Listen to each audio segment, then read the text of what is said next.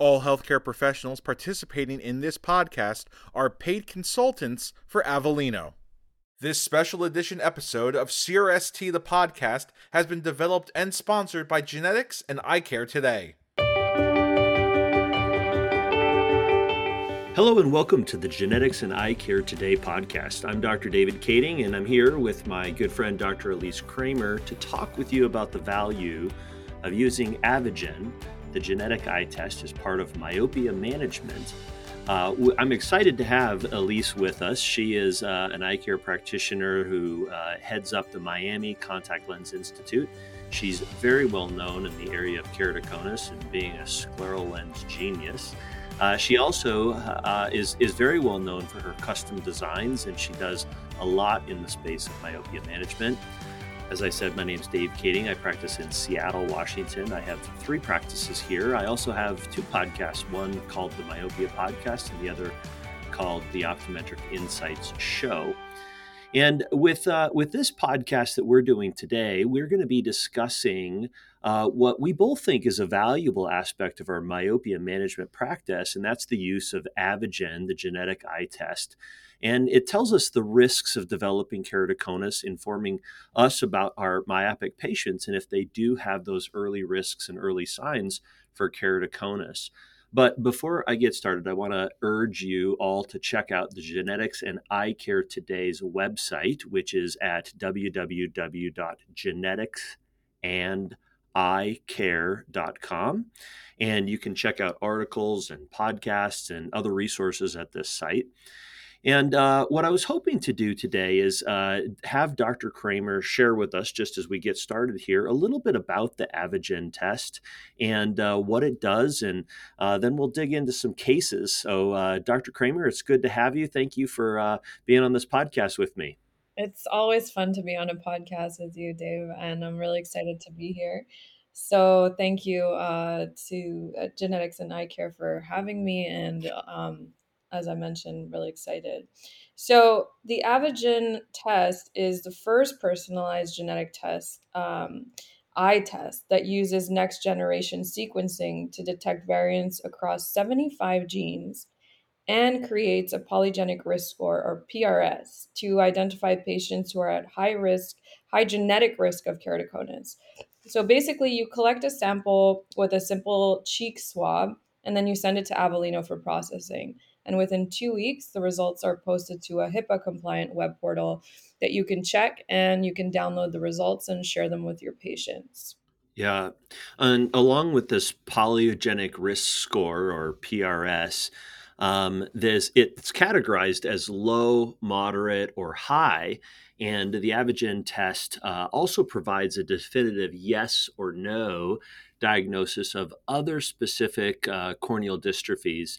And those are based on a monogenic data from the TGFBI gene. And they include things like granular dystrophies, granular type 1 and 2, or Avellino, and the lattice dystrophies like lattice types 1 and 3A, as well as something I think we all see very commonly, epithelial basement membrane issues, Reese Buckler, and other dystrophies. And what this is, it makes it a really valuable diagnostic and decision-making tool, which then helps us protect and enhance patients' vision and helps us understand a little bit more about those corneal dystrophies that they may have. And there's also genetic counselors that are available for patients. And this counseling assists patients and doctors so that they can better understand the test results. And those are available as well through Avellino.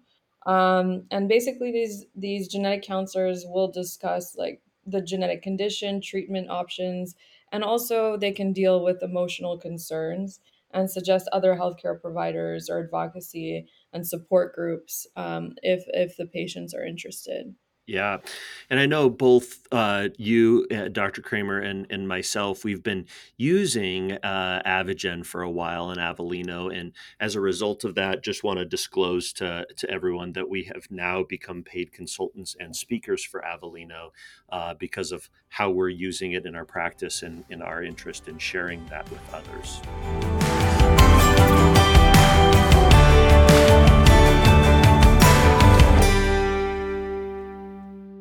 This This special edition episode of CRST the podcast has been developed and sponsored by Genetics and Eye Care Today. All healthcare professionals participating in this podcast are paid consultants for Avellino. So, Elise, I know both of us have used Avigen for quite a while, and early on, I started thinking about it for myopia management because of some cases that I saw, some topographies, and so forth. When you think about the challenges and considerations of myopia management, explain a little bit of some patient cases or some ways that you've illustrated how you've used Avigen in your own myopia management practice. Right. So I had kind of an aha moment with Avellino because I have a high referral based practice. A lot of patients that come to me already have keratoconus. So I was wondering how I could use this test. And then I had an aha moment when I realized that I do, as you mentioned earlier, I do a lot of myopia management. And myopia can also be caused by keratoconus, but keratoconus appears later on, after myopia appears. And so that's where this test fits in perfectly. Because, for example, I had this one patient the other day who was 5 years old and young boy and no history of keratoconus in the family, no history of eye rubbing, but no myopia per se, but he had astigmatism, right? So that's also something that I would want to try to manage with an intervention, if it is regular astigmatism. And so I was thinking of putting him on atropine treatment. But before doing that, I also wanted to do a genetic test to see if he has a risk or what is the risk of developing keratoconus. And the reason I want to do that is because atropine and other treatments to that slow down myopia are not going to slow down keratoconus. And so we know that keratoconus appears later than myopia, as I mentioned earlier. So keratoconus starts around 7 to 12 years old. We can start seeing topographical changes. And as I mentioned, this child is 5. And so, how do I know what the risk is? How closely should I monitor this patient? And so that's where the genetic test came in. And I did an Avigen test on this patient, which came back moderate. So it doesn't tell me, yes, this patient is going to have keratoconus. No, he won't. But at least I know how closely I should monitor this patient. And this is definitely a patient that I will start on atropine, but that I would like to follow a little bit more closely and maybe repeat a topography every year versus on a normal child that I'm not worried about. I might repeat it every 2 or 3 years or so. So that's where it comes in for me. Yeah. Well, similar sort of introduction into this with my practice. Initially, somebody brought up to me that maybe we should consider Avigen for myopia, and it was somebody at Avellino, and I kind of thought, well, what a great sales tactic. You're trying to tell me to use this on my myopia management patients. And and likewise, we had kind of been using this in our keratoconus referral practice, and telling parents, hey, if you've got kids, would you like to know whether they're high risk and so forth. But then I had a patient, and I looked at their topography prior to do orthokeratology in our myopia management practice, and that topography just looked a little funky to me. It didn't look keratoconic, but it didn't look like a perfect hourglass. And the patient had a low amount of cylinder, like a diopter. But a diopter at 6, 7 years old, and here this funky looking topography. And I just said, before I do ortho K on this kid, I think I should probably just run this genetic test. And it came back at a high risk. And so it was one of those cases where it was like, oh, maybe we shouldn't do orthokeratology, because if we do orthokeratology, we won't be able to track the topography and how it's changing over time. And so in that case, with this particular patient, they had a diopter, cylinder. We were able to get them to still see well with a soft multifocal. And also, because they had been progressing quite a bit in the last year, we added atropine in as well with that patient. And just kind of really brings things to a little bit to light when you see this and you're like, oh my, How are we going to intervene for these people when they're at high risk? Let me bring that back up to you. You've explained how you've used it and so forth, but how do you discuss those test results, that low, moderate, high, and then how might you alter your myopia management treatments based on low, moderate, and high?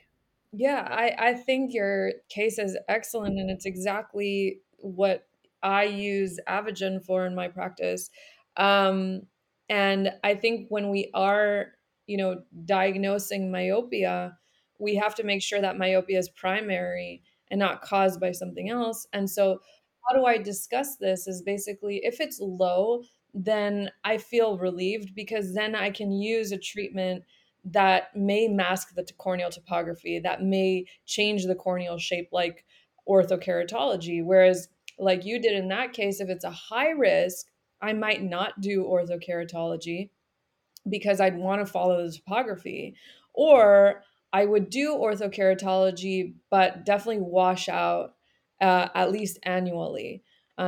Which is a little bit annoying for the patient. So they and I may decide to choose a different treatment at that point. And then if it's moderate risk, it's kind of, I don't know. We discuss it, we talk about it. There's obviously, I think if you have a moderate to high risk, it would inclined me to do something a little bit less on the orthokeratology side and probably aim to do something with atropine or a center distance multifocal soft lens. But I like to discuss these things with patients and see, how they feel about it as well, you know? Yeah. Yeah. If I see somebody who, has just piqued my interest a little bit with their topography, and it just looks a little funny, and then I do an Avogen test and it comes up high, I'm probably not going to do orthokeratology. If it comes up low, I'll probably do orthokeratology, but I'll probably wash them out of their ortho K lenses about every 3 years. And if it comes up as a moderate, it's probably more likely that I'm going to be watching their refraction, watching their topography, and am I getting the outcome from the topography that I would expect, or is it an outcome that is abnormal? And if it is abnormal, then I'll wash them out at 1 year. But if everything's going the way I would expect it to with orthokeratology for that moderate patient, I may let them go for 2 years, but then do a washout. Whereas I may not wash somebody out from orthokeratology. And, just for people who don't do orthokeratology, a washout is where you have them stop wearing their lenses and go back to their baseline prescription, baseline topography, and then do a map. And then you can compare it to their prior map and see if they have progressed into a more keratoconic looking appearance. And that's kind of how I think we would gauge that, is that, but there may be some moderate patients who've got really funky looking topographies and you may hold back on those, right? So it's a little bit of that. I think what you're saying is actually key about the topography. So it's not just the test, but also how you match that with the topography. Because if you're getting a perfect topography, but they're moderate, then you may feel more comfortable than if the topography is off and they're moderate. And so I think it's a combination of the tests that you're doing. And I don't have a pentacam in my office, but I do send my patients out that I'm more, suspicious that they may develop keratoconus. I do send them out for a pentacam as well to see, what their posterior cornea looks like. Um, and that helps as well. Yeah. So what about this concern about genetics, right? Do you have patients who are like, I'm not interested in knowing genetics and how that fits in with me, and they're a little opposed to that? How do you have those discussions about this test, and how do you present it to people in the myopia management world? Well, because myopia management is something that is, costly for a patient, a lot of the time, I think that before I talk to them about it, and I want them to do this test before they jump into this financial commitment. Because if we do see that they have, a high risk of keratoconus and they are having a topography that is a little bit off, then before we jump into an intervention that may cost a lot for them, I think it's important. And so a lot of them, that's the way I kind of say it, before we do this whole intervention, which I think would be great if it is myopia, but I do want to make sure that this is not something else. And so that's really how I talk to them about it. um, some people don't find it relevant. Some people don't understand what it has to do with eye care, but I think that's where we come in, and education is everything, explaining why this test is important, why we feel like it's necessary or an important clinical guideline for us when we're implementing myopia management. Genetics were something I wasn't really excited about in optometry school, and just wasn't really interested. And I think the reason why is because with a lot of genetic tests, there's nothing you can do about it, right? And for some people, they don't want to know if they have a risk factor for certain things. And I think that the reason why Avogen fits in a unique way, particularly for the keratoconus measures, is if a patient does have a moderate or high risk, and we can see that they're moving in the direction towards keratoconus or they're progressing in a keratoconic eye, we have an intervention. Without that intervention, well, what good would it have done, right? But with the intervention of corneal cross-linking entering in, we may be detecting so many more keratoconus patients early on because we're doing myopia management and we're watching them vigilantly, that we would be able to stop the progression of that keratoconus for these children and really save their vision, right? We all see the advanced keratoconic patients that we have. What if we could take all of them and, reduce it back to where it was when they were 6, 7, 8 years old? It would substantially change their lives comparatively to older patients.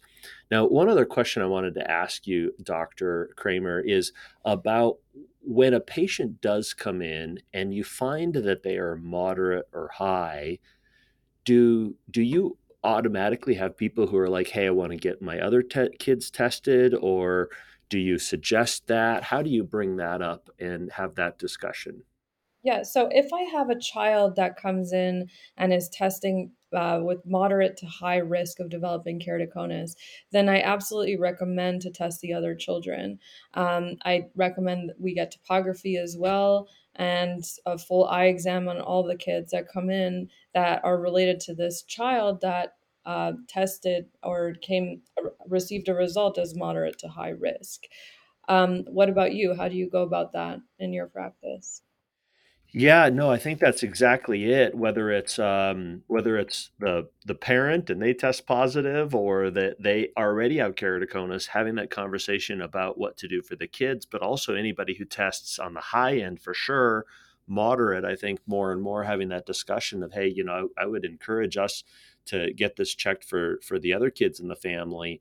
And some of them want to wait, right? Some of them want to wait for their 6-year-old to become 8 or 9 or 10, and we'll talk here in a little bit about some barriers with costs and so forth, but encouraging it, right? And then the other thing is to bring up is there anybody else in the family who is a kid who has a prescription, or even cousins, right?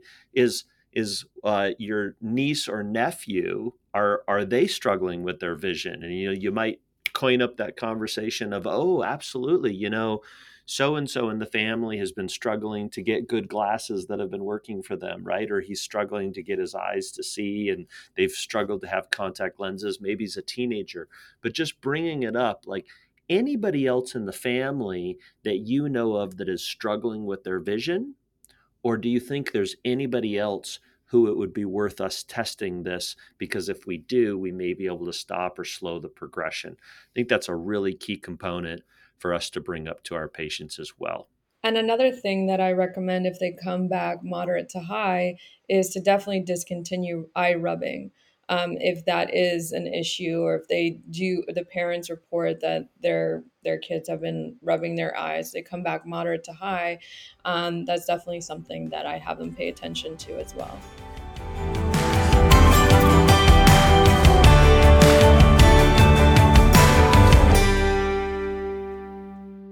This This special edition episode of CRST the podcast has been developed and sponsored by Genetics and Eye Care Today. All healthcare professionals participating in this podcast are paid consultants for Avellino. Welcome back. I'm Dave Kading, and I'm chatting with my friend, Dr. Elise Kramer, and we're talking about the importance of Avogen's genetic testing and myopia management. Both Dr. Kramer and I are paid consultants and speakers for Avellino.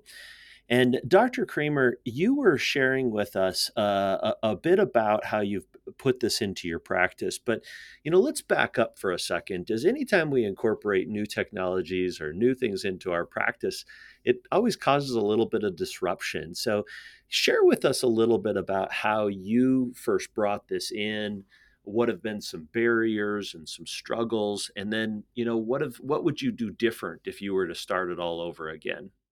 The World Council of Optometry published something about how myopia management is standard of care. And so, using that principle and talking about how the Avogen test fits in so nicely into that myopia management consultation and how important it might be in certain cases really makes it standard of care for me in my practice. And that's how I've incorporated it with my staff and in my mentality, in the way I practice clinically. So when I see a patient, one of the biggest, I think, barriers with everything is cost, right? And so when we talk about a test that's going to be an additional cost to the patient, it does require a conversation, and that's the education piece I was talking about, how important it is for the patient to understand why this is important, why we're recommending it. And what's good about this and the way it's worked really well for me is that Avellino charges the patient directly. So I am doing the swabbing in the office, I'm providing all of the information to the patient, and then I send it, and they receive the results, then they pay, and I just feel like it's a very smooth process that way. Um, and things I would do differently is maybe just making it a little bit more part of the myopia management consultation rather than something completely separate, so it would tie in a little bit better. But I haven't figured out quite how to do that yet. What about you? Yeah, one of the great things about this is that our genetics don't really change, right? So it's a huge investment. It's a good investment for patients because they get that information that's going to affect them for the rest of their life, and then there is intervention if things start to go south in some ways. And I don't know that cost is always as much of much as we think it is for a patient. It seems like those costs may be more of a barrier for the practitioner who's trying to bring something up. And I think once I got the value and I understood the value of the test, and then I could share that with my patient, it was easier for me to present it than just initially. And when you are talking about myopia management, like you mentioned, that's a huge investment. And so if you see something that you're suspicious about, you're going to move forward with alleviating those suspicions, just kind of like we do with our dry eye patients who are going in for cataract surgery, right? We're going to incorporate some sort of dry eye treatment that costs more so that their outcome is better on something that's a big deal. And likewise with this is if we can do something ahead of time to make us more successful or know that we're more successful in myopia management, it certainly is a worthwhile investment. The cost of the laboratory is something the patient can pay for. So I think that's the biggest area of entry is that perception that the practitioner has around the cost. Yeah, you're right. It is a short-term inconvenience and long-term benefit type of situation. And I think that it is a great investment. And I think patients are more apprehensive about recurring costs rather than something they only have to pay once. And this is actually something they will only have to do one time. Yeah, no, I think that's a really good point is that investment for a single thing and compared to recurring things is a really good perspective. Well, I learned some things from you on how you're doing things in your office. I love talking with you about your keratoconus practice as well as your myopia management. Never did I think the two would mix, right? I do both of those specialties. I'd like to thank you very much for listening in. I hope that both Dr. Kramer and I have helped bring some clarity for how we've used genetic testing and the Avogen test in our myopia management practice, and hopefully it could be valuable to you as well. Make sure to subscribe in on your podcast app. And for now, I'm David Kading. And I'm Elise Kramer. Thank you, and look out for the next Genetics and Eye Care Today podcast.